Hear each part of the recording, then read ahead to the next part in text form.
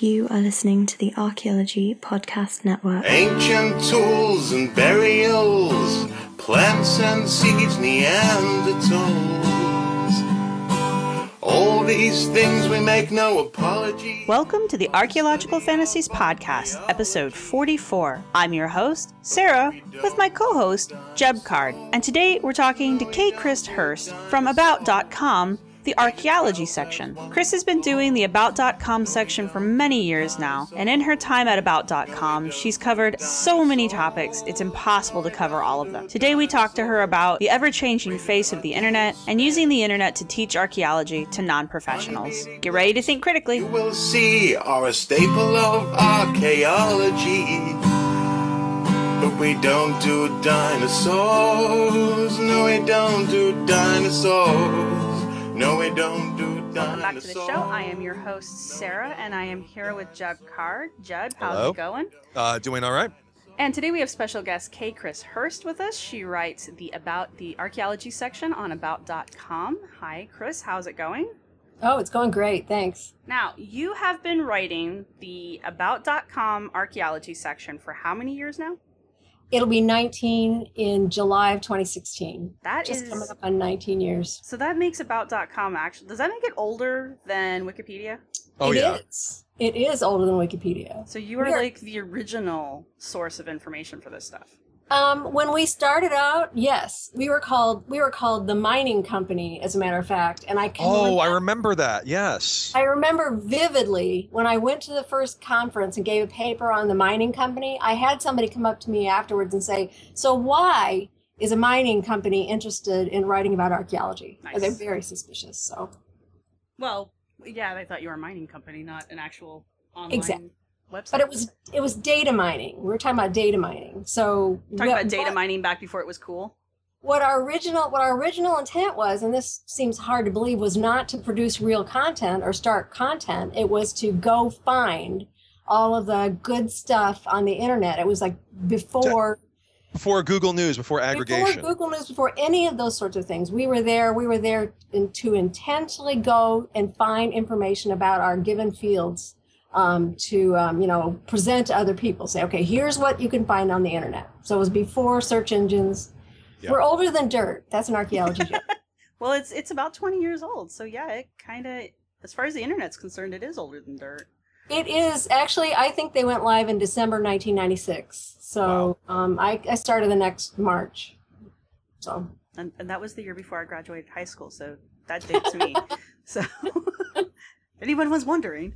Well, I was only 5 that year, so just saying. Right, there you go, yeah. I was older than all of you, so. So when you very first started working at About, you said that you guys were just kind of, you were data mining, basically. So what was your role as the resident archaeologist? Were you the only archaeologist, or were there other ones? Were you working on a team? I was the only archaeologist. They had, right from the get-go, they had everything from, they had a guide for soap operas, they had a guide for urban legends, they had a guide for geography. Actually, it was the geography guide that really made it interesting to me, because I was like, well, I don't want to be a soap opera guide for archaeology. I didn't want to do that, but I saw what the geography guy was doing, which was he was actually doing scientific geography and presenting it on the internet. I was fascinated. I thought it was a really great public archaeology thing to do. Not that I've always been a public archaeologist, I think, except by default, but it was a really good way to tell stories about archaeology to make it possible. And plus, you couldn't find anything in those days. That's true. Yeah. So contrast how it started with where it's at today, because I noticed that the site's had a design overhaul, which is very nice. Mm-hmm. I do enjoy it. Oh, good. Since the last time I was even on there, because I get your stuff in my email box, so I don't actually go to About.com that often. It just comes to me. So, good. Yeah. So how has your role with About changed over the last 19 years? The best thing is it's all about content. It's all about getting quality content in front of people, getting authoritative, I know you're going to hate that word, but authoritative information about your field of reference into people's inboxes, push, pull, exactly what the deal is. So I go out and do the research I use, Google Scholar. I run down to the library, the university library in my town. I use JSTOR. All of those. I love JSTOR. Oh, I know. Isn't it fabulous? You can get, for $99, you can get 120 articles. I mean, how cool is that? Anyway, there's a whole slew of research that I can do, and I can do it on anything in on archaeology. Nobody sits on my tail and says you have to write on this particular topic. I can pick my topic, and archaeology is basically a umbrella science for almost anything. Yeah. I don't even think almost is right, because of course there's space archaeologists now. So Yep. And gaming archaeologists. I just ran into one today, and that's a new fascinating field. I don't know how I feel about it just yet.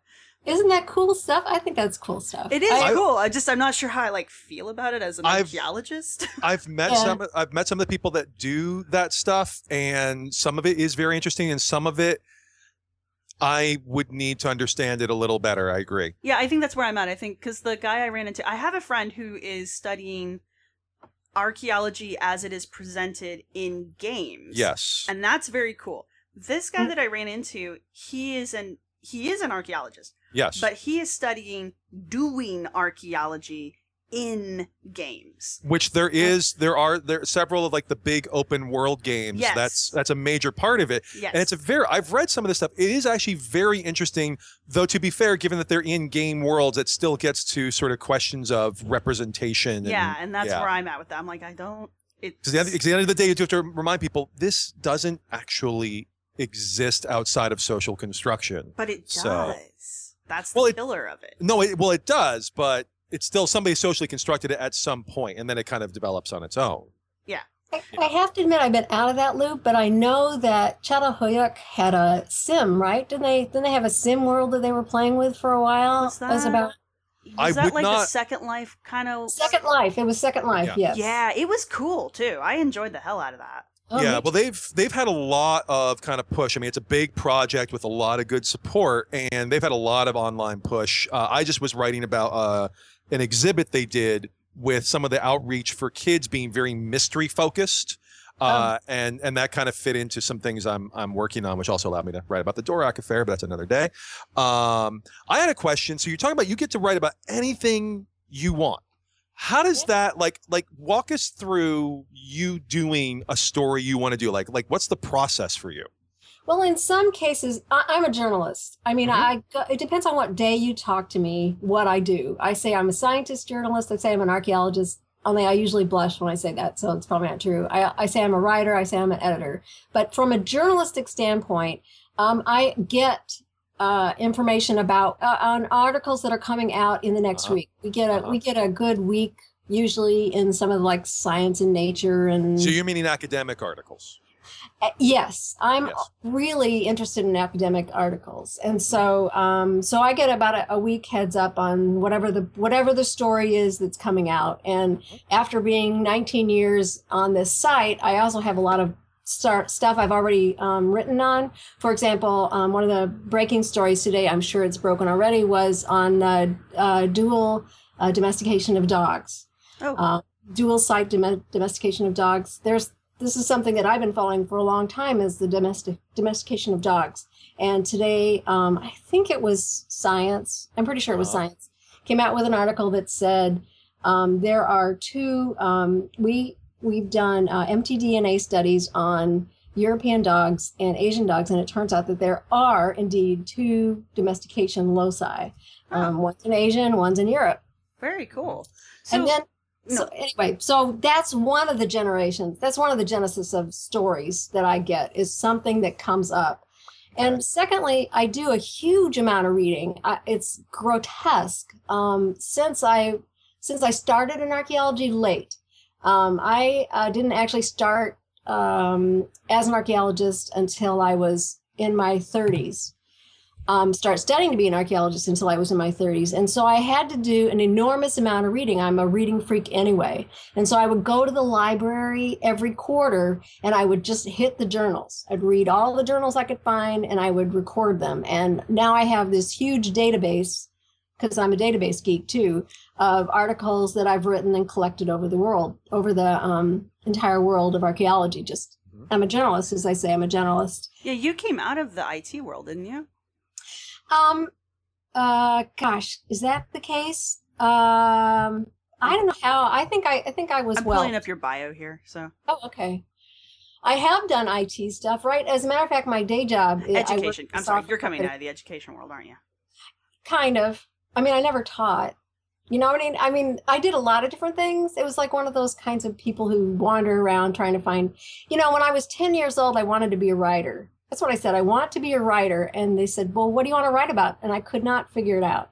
So I spent the next 20 years looking for something to write about. And then when I was 30, I ran across archaeology, and everything fell out from there. So, but I do have IT background. I'm a big, one of the things that, I took COBOL when I was in college. Oh, awful to say. And I was really interested in database. Of course, as an archaeologist, you have to do data. You have millions of little pieces of data that you have to make sense of, right? Right. And data mining is not dissimilar to that. That's actually is data mining. You know how you've got vast amounts of data that you want to go in and pull out and find information on. And that's what I really love to do. Whether it's a journal article that, or a set of journal articles on a particular topic, or a set of, lithic artifacts, or, whatever sorts of things that I'm studying. Is just one of the things I like to do, is go in and make sense, find the pattern. It's really great that you mentioned that you've got like a whole backdrop or a whole kind of treasure cache of articles on stuff. So you're like, when something new comes up, you've got stuff ready to go. And that's awesome. And it actually makes me think of something that happened today. You may have seen the news today that there was some article that came out there where there was elemental composition done on the iron knife in the tomb of Tutankhamun, and that it was in fact meteoric iron.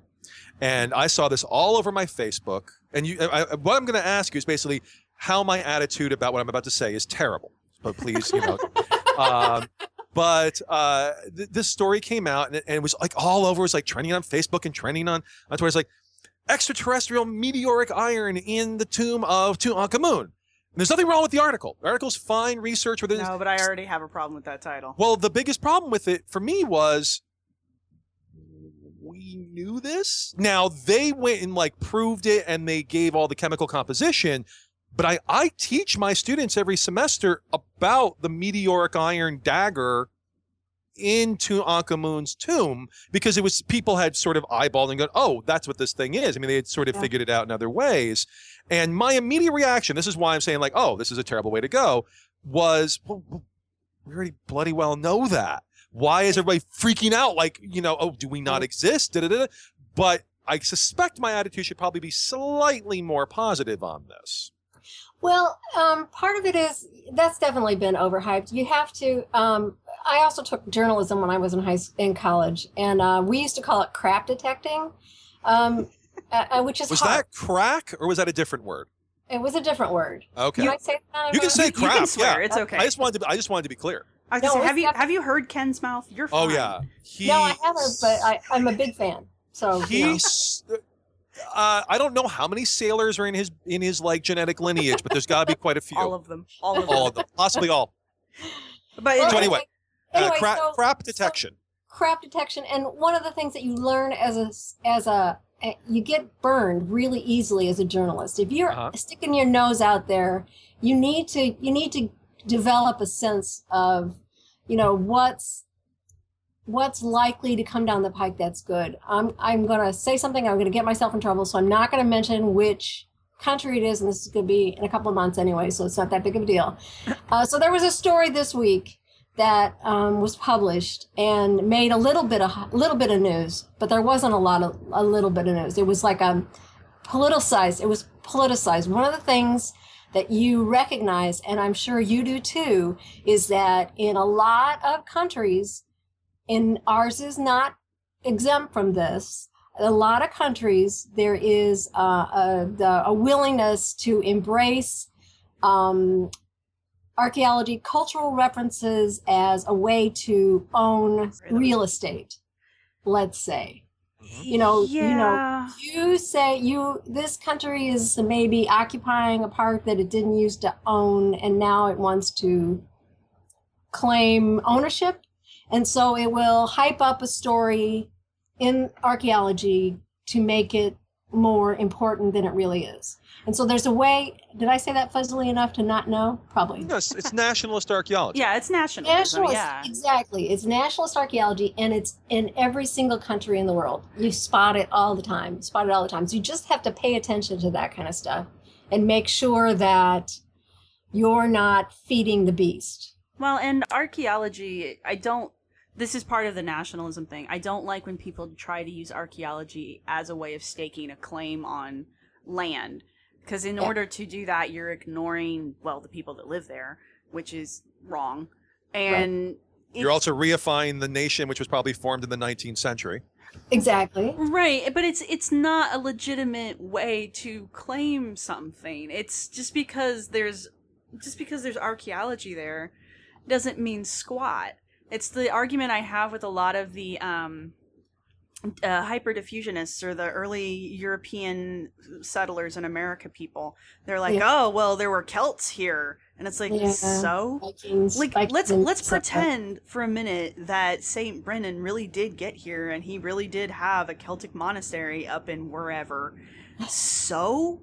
That doesn't stop the fact that there are Native Americans who were here before St. Brennan, and St. Brennan was obviously dead before we got here as with the Mayflower and all that shit. So what does it change? That are we afraid that the Celtic nations are going to now come over and 400 years after the forming of this continent as a white people haven, they're going to be like, oh, it's ours now? I mean, is that what we think's going to happen? Who knows? It's like, it doesn't matter. It's a very bad way to lay a claim to an area of land these days. Yeah. Agreed. Sorry, that was my rant. No, that's okay. It's a good rant. It was a good rant because I was ranting on another thing. There are a lot of things you just have to keep yourself pulled out of the story. Do you have to know where to go do the research to find out what the my big problem with this article was not the actual science is not bad. It's just a confirmation of something we knew. But I think my reaction was just people freaking out about this. And it's like, you do know, like this was probably already very well known. Like I have pictures of it in things I've been showing people for years. People on the internet have a very short memory. No, I'm serious. They do. They have a very short memory, especially with things like Facebook feeds and Twitter feeds, which are the two most popular ways people get their news these days. And that's not a bad thing. It's not a good thing. It's just a thing. But the problem is like on Twitter, your tweet has a lifespan of like 10 seconds, 15 if you're popular, and it gets retweeted a bunch. And on Facebook, if you don't post at the right time of the day, you probably won't get seen, even in the people who follow you's feeds.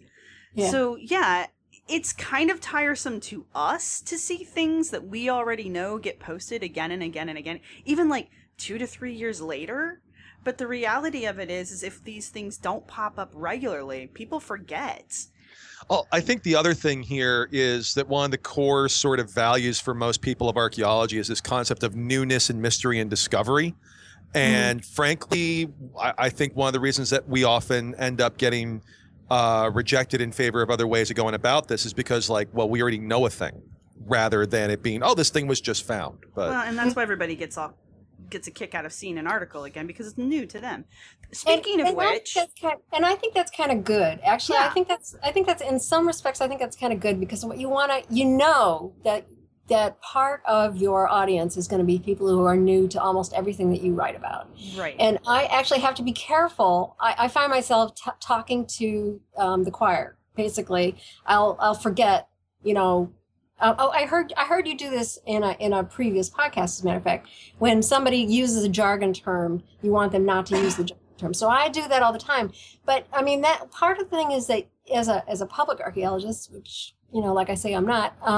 You want to reach people who've never been reached before. Yeah. And what that, even if that situation might be a little fraught, might be a little oddball, sometimes you have to use it, or you'd like to use it. So before we go, we've got 5 minutes before we go to break, and I wanted to talk to you about this because you're one of the few people I've had on this show who use the internet and use social media as a way of communicating with the public about archaeology. So how do you use those tools, and how do you feel about using those tools? Well, it's really funny because it's really changed. It's really changed over the last about year. It's changed over the last year because up until last year, I pretty much ignored social media. I mean, Really? I have a Twitter account. It's been around so long that my Twitter name is Archaeology. Nice. I Very mean, well done. I was really stunned. I filled out the form and I had no trouble getting archaeology. Archaeology was, oh, sure, take it. So, it was that long ago. But I haven't really, and Facebook, I remember having a discussion with Anita Cohen Williams. I don't know if you know her. And about how, cause she was really enthusiastic about Twitter. And I was like, oh, come on. Who wants to know about what I'm drinking for coffee? And, but we had this, it's really morphed for me. And so I got back into, for some reason, I wanted to get back into being not just, I know what it is. This is a long story. In 2008, the economy fell at the bottom, and I had to, at that time, I was a freelance writer, and I did nothing but archaeology, but not in the field. I retired in the field in 2005. And so in 2008, I was a happy freelance writer, yay me! And then the bottom fell out of the economy, and I had to go get a job. And so slowly, I started a day job. And I was really lucky to find one. I found another one this summer. I mean, it's just been amazing to me that I can still find jobs that are not in archaeology that I really love to do. That's good. And it is good. But as over the last couple of years, I've been pulling farther and farther away. I don't have time to go to conferences anymore. I hardly ever talk to archaeologists unless they actually read my email and say, oh, sure, I'd love to talk to you about thus and so. So I pulled myself away from that. And so I wanted to really plunge back to find out what people were doing. I didn't even know, and I'm sorry about this, Sarah, I did not know you had a podcast. Well, sorry. In all fairness, the podcast is not quite 2 years old, so it's forgivable. It's okay. Okay. But you let me interview you for my blog, so I'm cool with that. Oh, okay. So anyway, I really wanted to go back and find out what other people doing. And I totally admit that I used Doug, oh gosh, I've lost his name. Oh, I know who you're talking about too. Doug's archaeology page. Yes. Doug Rock McQueen. Yes. He has this huge list of current blogs, and I just went in and I looked at everybody's blog that was in there, and then I just started finding ones that I wanted to find. What I wanted, for a while I tried just posting news stories like everybody does. And I thought, well, nobody needs to see those again because they're everywhere. But what I wanted to find people who are writing about archaeology, archaeologists who are saying, this is my site. Isn't this interesting? Or, there's theorists who are out there. This is the theorists. And there's a whole slew of them. And there's you guys. There's a whole bunch of different ideas that are out there that I was not aware of. And so for my own education, entertainment, and to pass that on to as many people as I could get to listen to me is how I'm using social media now, is to get that get a wider reading. I don't know if it's wider, but I want people to read about archaeology and learn about archaeology. I guess that's what I really want to do. I want to write stuff, and I want to point up other people's writings. So. Yeah, no, I understand. You're like trying to use it as a way to educate as opposed to a way to misinform. Exactly. That is actually exactly it. I completely feel you there. I really do. So let's go to a break real quick. And when we come back, we'll start talking about your actual About page.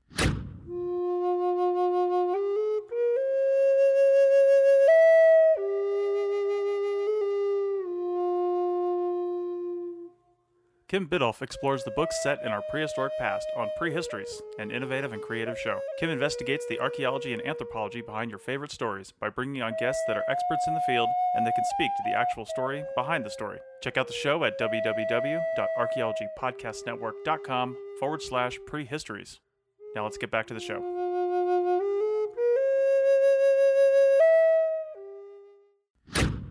we are back, and we are still talking with Chris Hurst, and let's talk about the About page.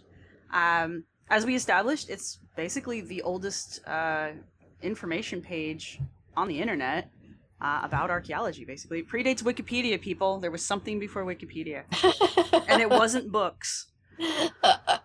So I was looking at some of your more recent headlines, just on the page, just to kind of get a feel for things. And I noticed that you're kind of on a Mayan and an Aztec bend right now. Or at least it seems to be that way.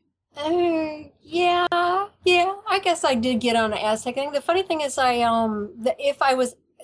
had two archaeology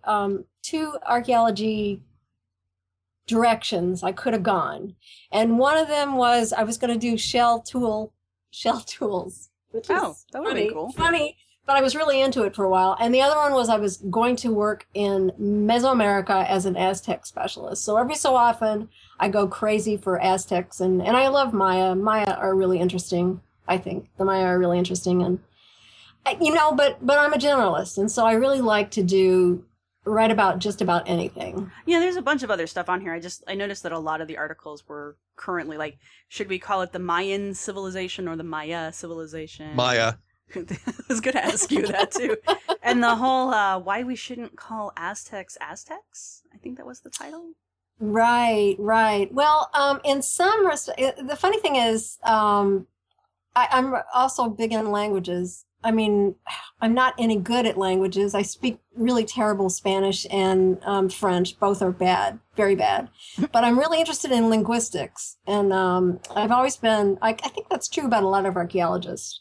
And so language differences really, really appeal to me. It's sort of, I would love to be able to speak better languages, because it seems to me that one of the things that we lack as Americans is the ability, or as archaeologists, as an archaeologist, you want to be able to understand other people. I know that's crazy. That's crazy. We're never going to understand people in the past. We're never going to understand other mindsets that are long dead, let alone our next door neighbor.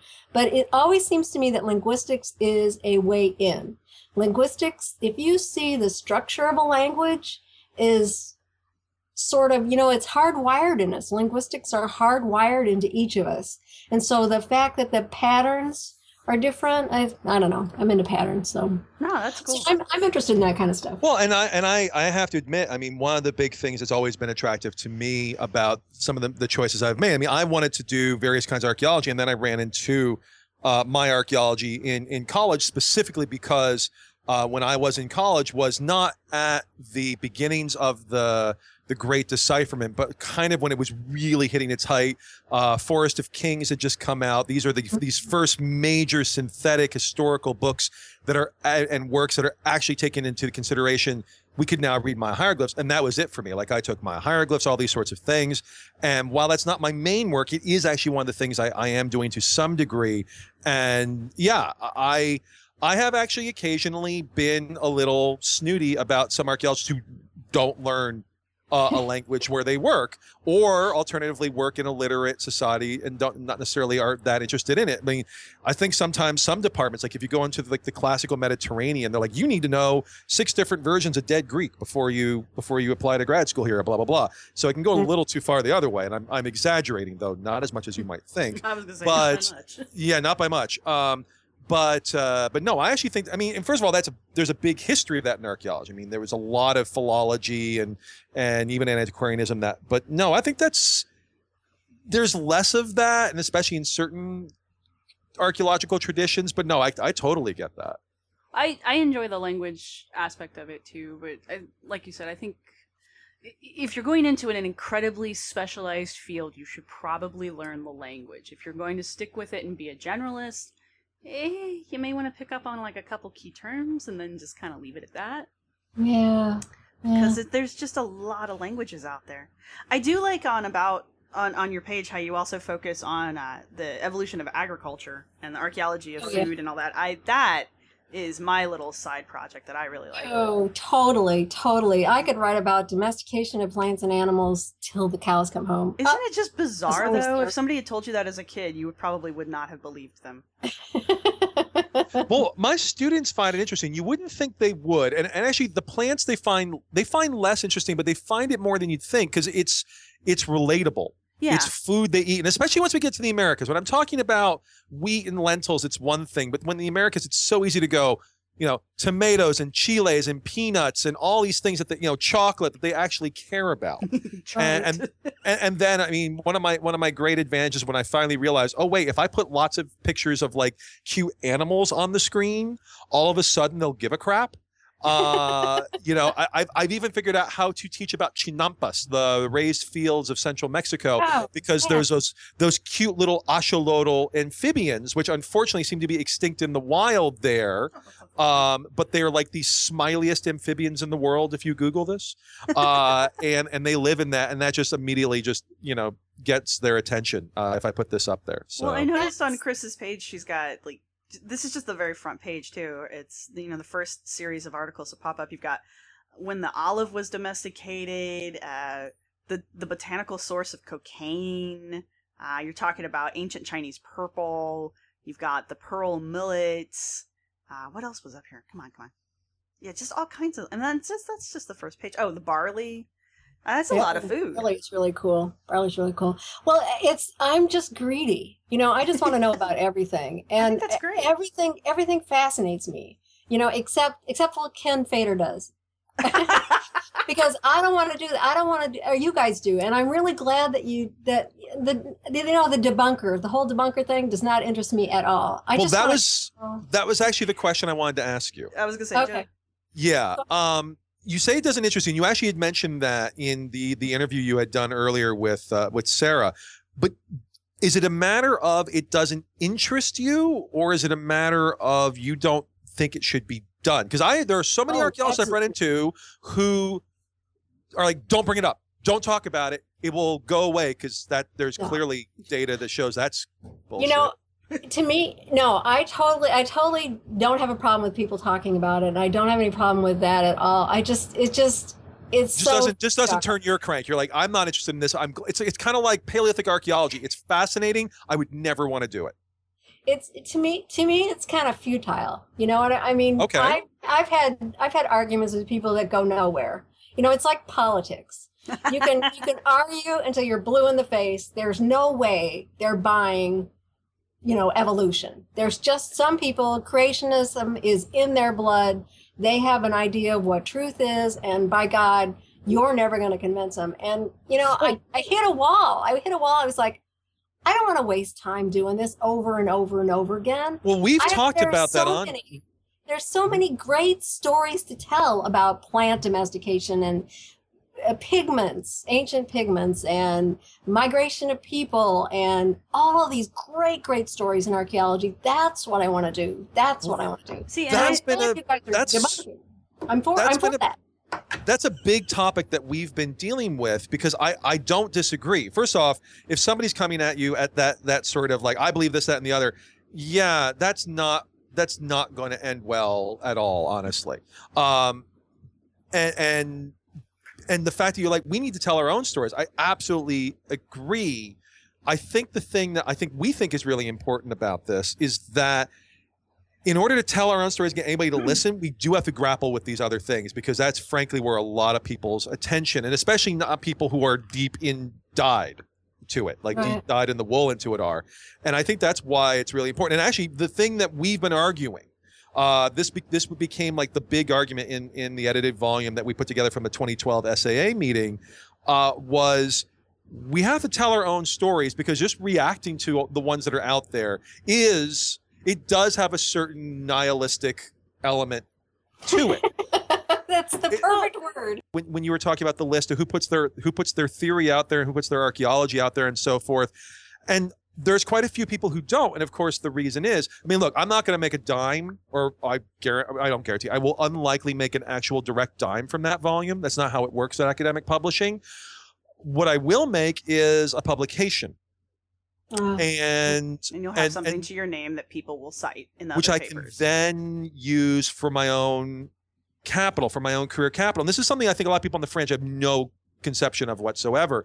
But I think the problem is at some point, like I I have had various blogs. We've actually talked to a few of them here. One thing I found almost immediately I had a very hard time with was blogging about archaeology, because at some point it clicked in my head. It's like, hey, if you're going to spend all this time doing this to the level of professionalization and not just kind of like I'm talking about news and whatnot, why are you doing it here? And we've talked about this, and I think Chris's About page is a perfect example. Yeah. It's casual. People can get to it, but it's always there. If I can cite it, because About.com can be taken as a reliable source, as reliable as anything else on the internet. And I don't have to be an academic or trained in archaeology to understand it. That's the wall. That's why I think more people need to blog or Facebook or what the hell ever about what they do in archaeology more, because we have created a wall around ourselves that we keep talking about breaking down, but when it comes down to it, we don't.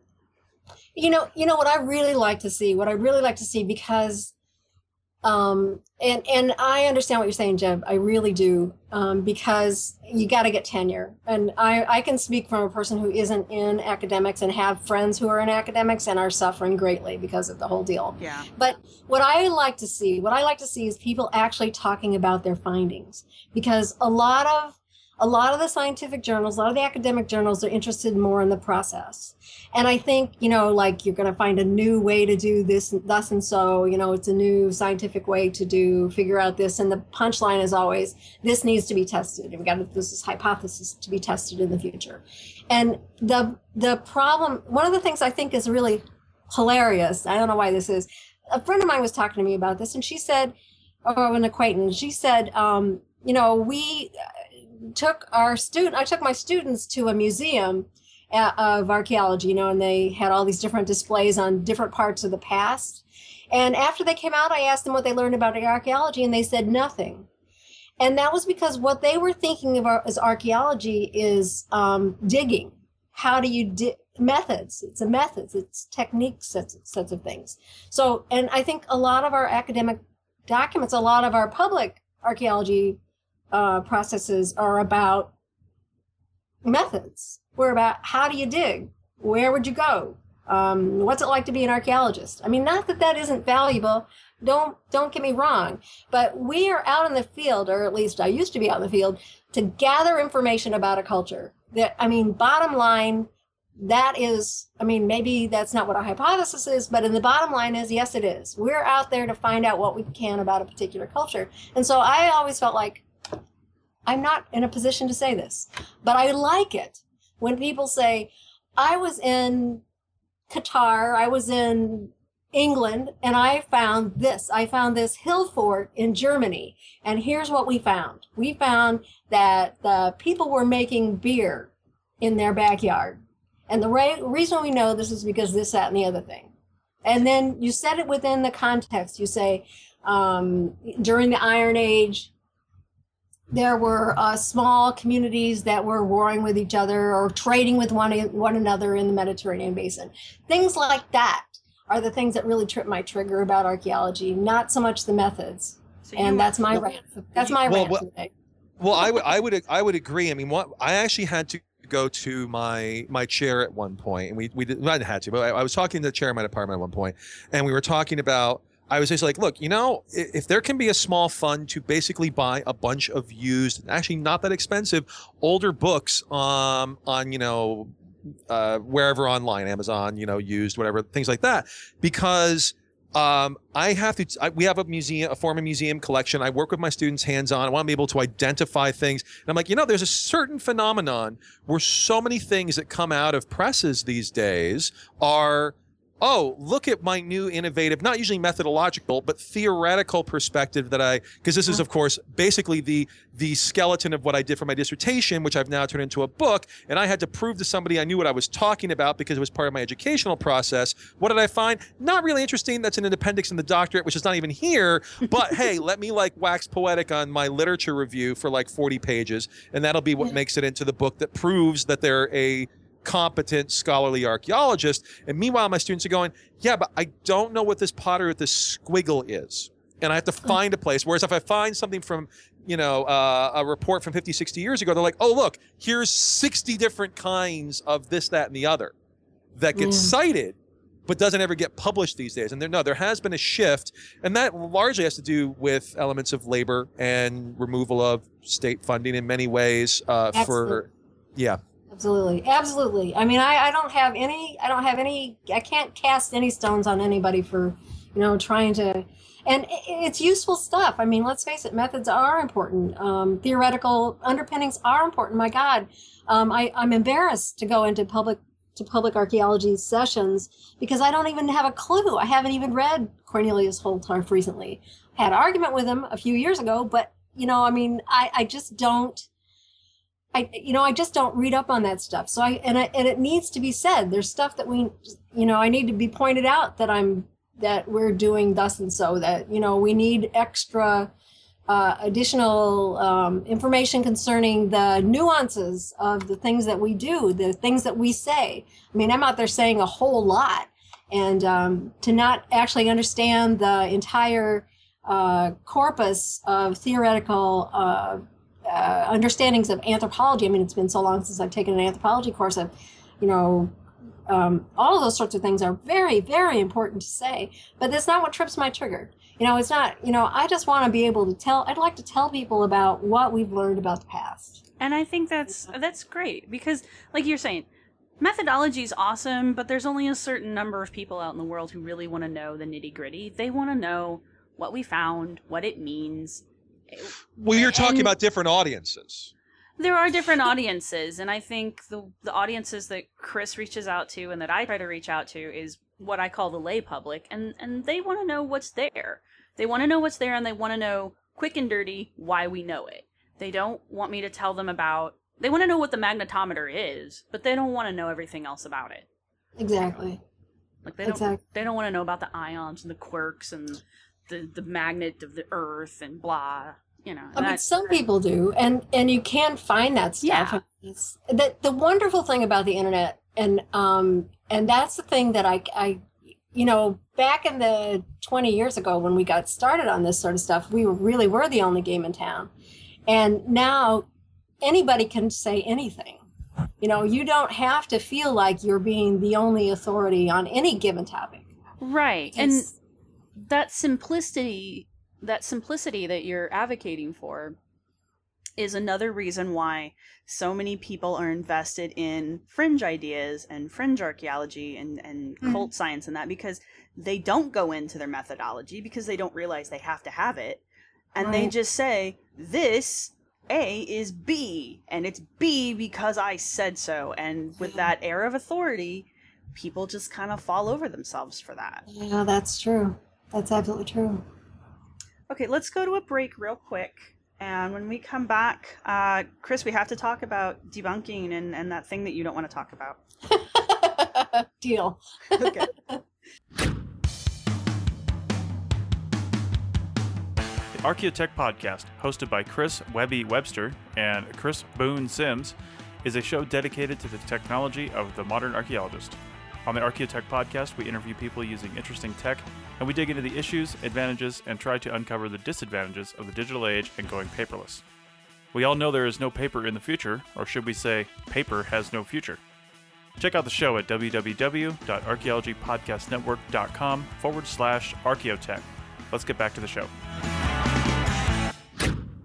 And we are back, and we are talking with Chris Hurst still, and I know you said that debunking doesn't trip your trigger, but I actually view you as a very valuable resource in the aspect of debunking, because you write about topics that people in the fringe like to use as evidence for their views, but you write about them factually, and you write about them clearly. So even though you're not like I would do, where I would be like, and then the fringe said this, you put facts out there that are accessible. And that in its own right, I think, is an excellent way to debunk a lot of the fringe arguments out there. Well, it's interesting that you say that because I often feel sneaky. I feel like I have an agenda, and the agenda is to do that. Don't tell them about the archaeology agenda. Oh, yeah. I don't really have an agenda. But, because I like to do that. I like knowing that, there are ideas out there that we have a rational explanation for. And I like to just say, okay, matter of factly, here's the rational explanation that we've come with. Take it or leave it. And so, I keep doing it. I keep doing this job because I just love it. Even after 19 years, I still love it. It's just such fun. Now, I know you said that you don't focus on it, but when you very first started off with this, and maybe somewhat into the future now, do you deal with people who are... Did you early on try to deal with people who were trying to sell fringe and pseudo-archaeology concepts? I did. And do you still do it now when they email you? Because I am assuming they do. They do. I did used to. I used to fight the good fat battle. I did. But it's just tiresome. After 20 years, it's just tiresome. And after 2 or 3 years, it was just tiresome. Same questions would come up, the same answers, the same unanswerable logic. There's no logic to some of these arguments. And there's no point in, primarily I don't interact with people like that. I mean, I'll still get emails, but I've written stuff like on, I wrote there was this really great story about Vikings in Wisconsin. It's a hilarious story that I learned when I was in graduate school there. And it's this very funny story. There's like horses. Somebody found a horse skull in a mound. Oh, yes. Do you know that story? I know what you're talking about, but go ahead and tell it. It was hilarious. I mean, okay, here's the story. There's a mound it's not Mississippian, but it's Mississippian age. I can't remember. Woodland period mound. Yeah. In northern Wisconsin, and there was a skull found in it, a horse skull found in it. Yeah. And so they're really hard pressed to push it, and these are hard pressed. I mean, they had to print it. They wrote the manuscript and they published it. It's got a horse head in it. And the original, in archaeology, it starts out as a paper and then it becomes a monograph and then eventually it turns into a real book. Well, somewhere in that large, what's the word you want to use? Anyway, somewhere in that middle of that process, there was a kid who came to the main archaeologist's office. He was like, he was not a kid any longer. He was in his 30s and he was in a different profession. He wasn't in archaeology, but he had got his hands on, I think it's called the Spencer Lake Mound up in northern Wisconsin. Yeah, it is. Right. Sarah actually has from July 31st, 2013, Where the Vikings Weren't, Wisconsin Viking Horse Skull. She's citing you on this. It's a great story. It's a great story. This is so meta. This kid shows up in his office, not a kid any longer, but he confesses. He confesses to the archaeologist in charge that what he'd done, he and a pal had been screwing around up in Spencer Lake Mound, and he'd buried a horse skull in it. And this was in the 20s. Right. So it wasn't like, we weren't really good at soil science at that point in time. I mean, it wasn't a thing that you would recognize. If you were digging a mound 10 years later, we'd necessarily recognize that it wasn't, it's perfectly responsible and everything. Right. Here's the quote. The boys dug a sizable hole, consuming the better part of a hot afternoon without encountering any kind of a recognizable feature. They were about to backfill the opening when one of them suggested that they bury a horse's skull that lay along the edge of a nearby field a short distance away. This seemed like a brilliant suggestion to the undisciplined minds of the boys, so the skull was retrieved and carefully laid in an oriented position at the bottom of the excavation before backfilling commenced. Anticipation of the probable results of this piece of mischief somehow eased the monotony of the backfilling, and the miscreants mutually agreed that in about 200 years, some archaeologists dig up the skull and conclude they had found something really worthwhile. Was that my writing or her writing? It's a quote from a Mr. P that came into McKern's office. This is in your story. Yes. It's a series of letters published in Wisconsin Archaeologist in 1964. Yes. Yeah, but it has a funny conclusion to it, though. Chris, go ahead and tell us that one, because that's the kicker of the whole thing. Well, the conclusion is that the lead archaeologist, I can't remember who it was, realized that this was embarrassing, and so he left it out of the final monograph. And the doyen of Middle Woodland archaeology came to his office and said, "Well, what's the deal?" Or maybe did he talk to him in a meeting and said, "Where's the horse head?" Right. So there's this story. You still get this story that there are Vikings in Wisconsin, and that there's the evidence is a horse skull in Spencer Lake Mound. But which is my understanding of the whole horse skull thing was there was never anything to connect it to Vikings. It was just like, oh, it's a horse head, it's a horse skull in a mound, therefore Vikings. It's like, yeah, but how did you get there? How did you why didn't you just assume that the whoever had horses? Because it's like, and then like the breed of the horse was looked at. Yeah, but yeah, I mean, well, right there, you were invaluable to me to helping to write that article that I don't remember writing. Thank you, Jeb. The blog's been around a whole lot longer than the podcast. Oh, I know what you're saying. I forget. I joke that I forget as soon as I've written something, I move on to something else, and I totally forget everything I learned in the last article. So yeah, I completely feel you there. I was going back over some of my older articles for a new project I'm working on, and I was just like, wow, I need to rewrite these badly. Oh, yeah, absolutely. And it's really worthwhile because there's so much that goes on. You can say that archaeology is dead a long time, but oh my God, we've done so much research since the day that, even leaving an article lying around like the dog domestication story, every couple of years I have to refresh that. Yeah. Because somebody finds some new information. So you do go back and refresh your stories then? Oh, absolutely. Oh, okay. Absolutely. I won't feel bad. Because it would drive me crazy not to have, and I still have, I've got thousands of articles floating around, so I'll run across one that shocks me every now and again. What was I thinking? Right? But, yeah, no, I'm right there with you. So, okay. So you admit that you get emails, and you admit that you don't particularly like engaging them, but so... Which I don't blame you for. No, that's for real. Thank you for that. Yeah, Ken and I go back and forth on this one together because Ken's a lot more eager to I'm not at all interact with them than I am, but at the same time, like some of them I try to interact with, and my rule is don't start your conversation off by calling me names and threatening me, because then I'm just going to delete your email, but I will at least read it.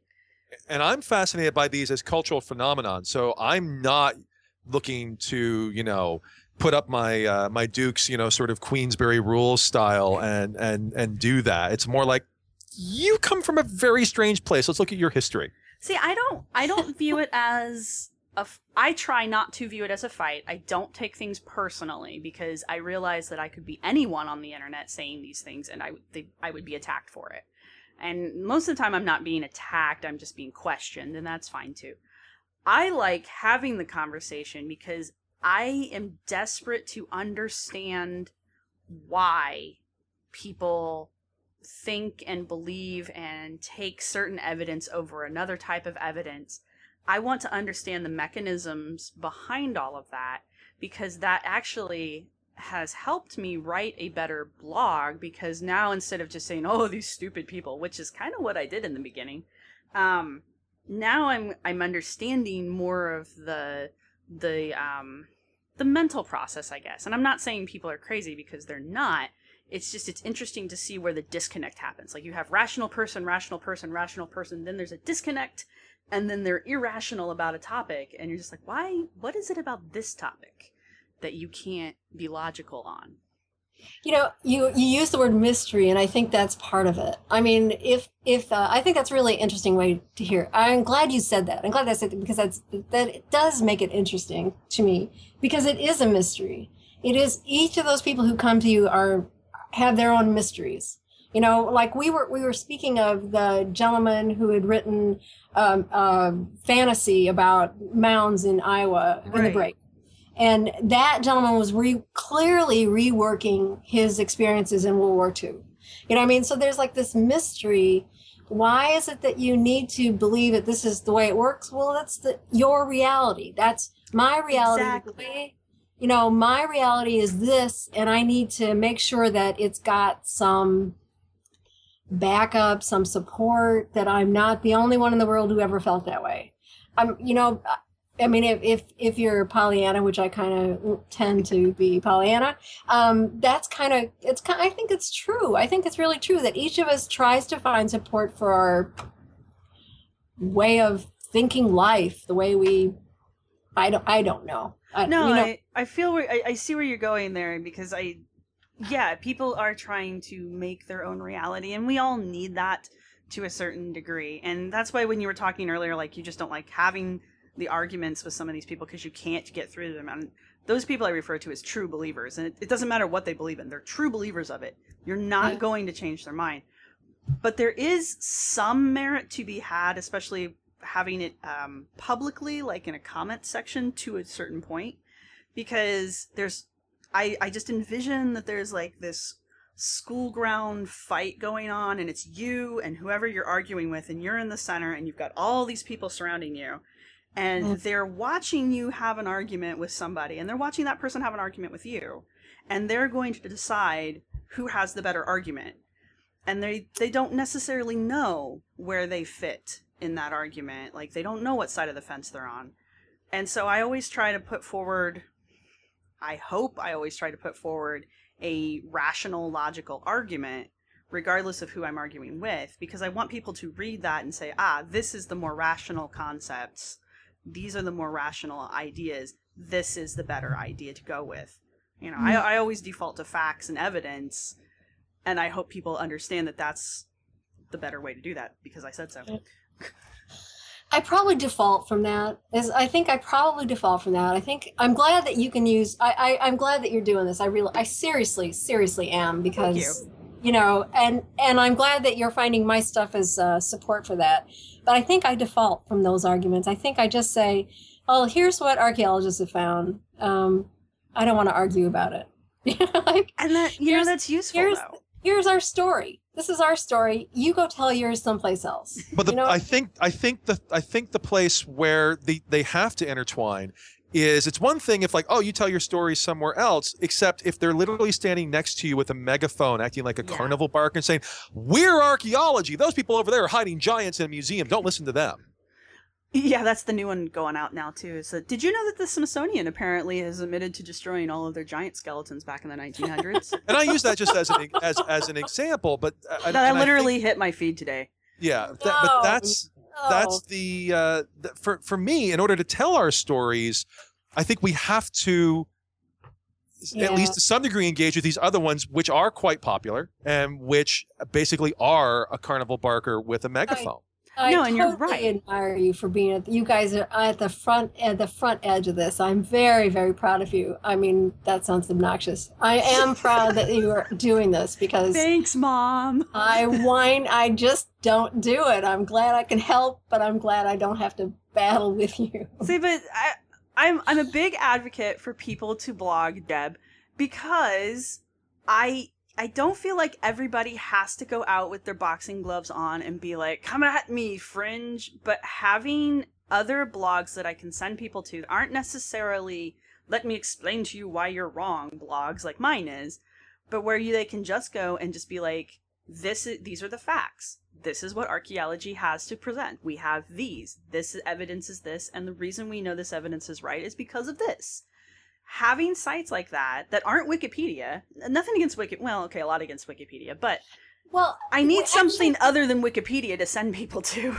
Well, thank you. I'm glad to hear that. Actually, I mean, I have to say, when Wikipedia came off, I thought we were going to be dead. I thought, a free model, which crowdsourced. I mean, we would never have said crowdsourced back in the day, but nonetheless, crowdsourced data. And actually, a lot of the at least Mesoamerican stuff was written by archaeologists in Wikipedia, or at least was 10 years ago. I don't know today. I don't know. Most of the material, not everything. I've seen some bits. It's generally all right. I don't think necessarily written by Mesoamericans, but it's not like I go in and go, oh my God, what is this? I know it's harder to edit Wikipedia now in general. Like, you can't just throw shit in Wikipedia anymore. On a personal thing, I used to love the shit that was on Wikipedia. I used to love to go there and get dirt on, whatever. Go find out what's the latest gossip about such and so. and it's all cleaned up now. Yeah. So Wikipedia is vastly improved since it got started, for sure. It's not the free and wild stuff that is. It's definitely but even if my traffic dwindles to like zip, I'm still going to write. It's not like I can stop. It's this obsession. Well, it's like there's a difference between like an open source crowd sharing thing like Wikipedia and a site that is specifically set up to be an educational site. And I think like when you go to Chris's about page, it actually says about education because it's part of it's under the umbrella of about's education section. And the important difference there, and there are other websites like this we're just talking about because Chris writes for them. The important difference here is the focus on educating and educating via facts, evidence, logic, and that. Whereas Wikipedia, as much as it has cleaned up its act, and you do technically have to cite sources, and they have to be from X places, and you can't use primaries because reasons, but it's still not an education site. You can learn things from it, but it is not set up to be an education site, which is why you really shouldn't use it as a citation in like scholarly papers. Right. Sorry, I was ranting. No, good rant. Good, interesting rant. Well, I tell my students it's no different than why you can't cite any other encyclopedia, and at that point, I have to explain what an encyclopedia is. So, Yeah. well, I don't even know what one is. So, oh well, fair enough. There are people who still do and who don't understand why they can't quote encyclopedias anymore. Because it's like I also have to explain what the Soviet Union was. I mean, what a book is. No, yeah, sorry. well, that's a different discussion. So, Chris, are there any final thoughts you want to share with us before we sign off here? I just wanted to. Maybe I already said this, but I wanted to. How much I appreciate, I've done over the last year, I've done some exploration with into the internet, into the different blogs that are going on, and how much, and like I said, I wasn't aware of your podcast until recently, and I just want to say how much I appreciate this, how much I appreciate archaeologists who are actually out there talking about things, even if they have like hardly any traffic whatsoever, and yet they're writing really wonderful, funny stuff. That doesn't have to be funny, but wonderful, approachable ways, entrances into archaeology, and I'm so grateful for that. Well, no, and I definitely think there's a lot more.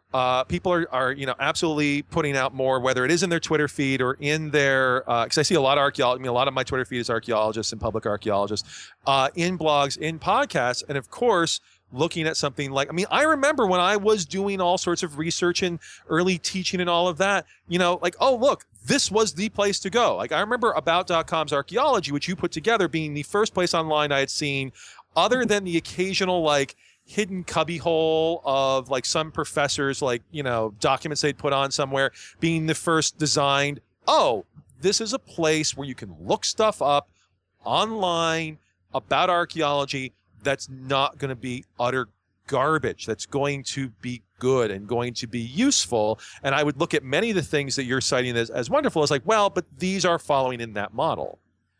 The funny thing is the very first website I ever saw back in the day was on Lascaux Cave.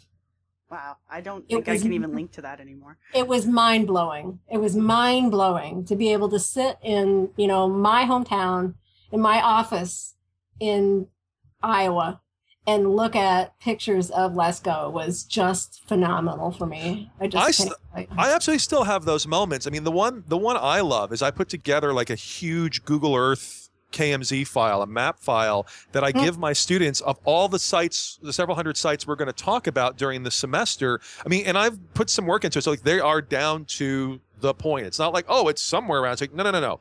It's here. And sometimes it's like a field, but a lot of times it's not. And the fact that I can kind of give that to somebody, or, you know, there's the Maya GIS site where they literally have all the Maya sites. This came up with, you know, the recent We're not talking finding of- about him. Yeah, exactly. But well, that was actually some of the data he used. That was actually some of the data he used was that. And the fact that that exists is absolutely astonishing. Well, that I can just whistle that up is amazing. So before we sign off, I have to ask this because we've kind of brought it up as we've gone. But how amazing is it to you, Chris, that you and I have been on the internet since the internet was the internet. And you have been using the internet, like utilizing it as a tool. And creating for Right, it. and creating content for the internet for 20 years now. And to move from, you know, HTML and Gophers all the way up to, right? All the way up to, like, Twitter. And I just got told the other day I need to have a Snapchat for Archie Fantasies. I'm like, I don't even know what I would do with a Snapchat with archaeology for Archie Fantasies. But by the way, we have one. There's nothing on it yet, but whatever. But to move from just pages that take like 20 minutes to load, all the way up to Twitter, where it's 160 characters and you have to put a complete thought in there, and people do it by the millions every minute. How amazing is that?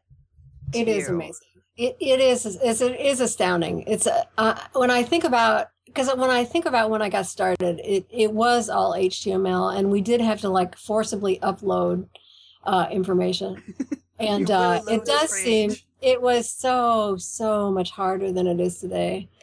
It does seem I want to use the word miraculous, but of course nothing is a miracle. Sweat and tears, man. And like we've been hearing, somebody had to build it. And, you know, you built about.com's archaeology section. It didn't just pop out of nowhere. Right. There you go. So I'm glad that we were able to talk to you, and I'm glad that you're someone who has like the with-itness to be with the internet for that long. Well, thank you. I'm thrilled to still be here. I'm amazed that my obsession continues to feed me often enough that I can do this. And I'm really glad that you guys find it useful. I can't tell you how much that I appreciate that. So, well, Chris, thank you very much for being on the show with us. This has been an excellent interview. Thank you. It was fun. Trials as one will call. No, it don't do a dinosaur. Thanks for listening. We hope you've enjoyed it. Our music was provided by Archaeosuit Productions. If you like what you've heard, please subscribe and rate us on iTunes or Stitcher, and share us wherever you use social media. You can contact us with your questions, comments, or angry email at archifantasies@gmail.com. You can follow the podcast at www.archaeologypodcastnetwork.com/archifantasies. You can follow the blog at www.archifantasies.com and get updates on Tumblr and Twitter at ArchyFantasies. You can also look for us on Facebook. If you're looking for the show notes for this episode, go to the podcast website at www.archaeologypodcastnetwork.com/ArchyFantasies. Thanks again for listening. No, we don't do dinosaurs. No, we don't do dinosaurs. We don't do dinosaurs. This show is produced by Chris Webster and Tristan Boyle, and was edited by Chris Webster. This has been a presentation of the Archaeology Podcast Network. Visit us on the web for show notes and other podcasts at www.archaeologypodcastnetwork.com. Contact us at chris@archaeologypodcastnetwork.com.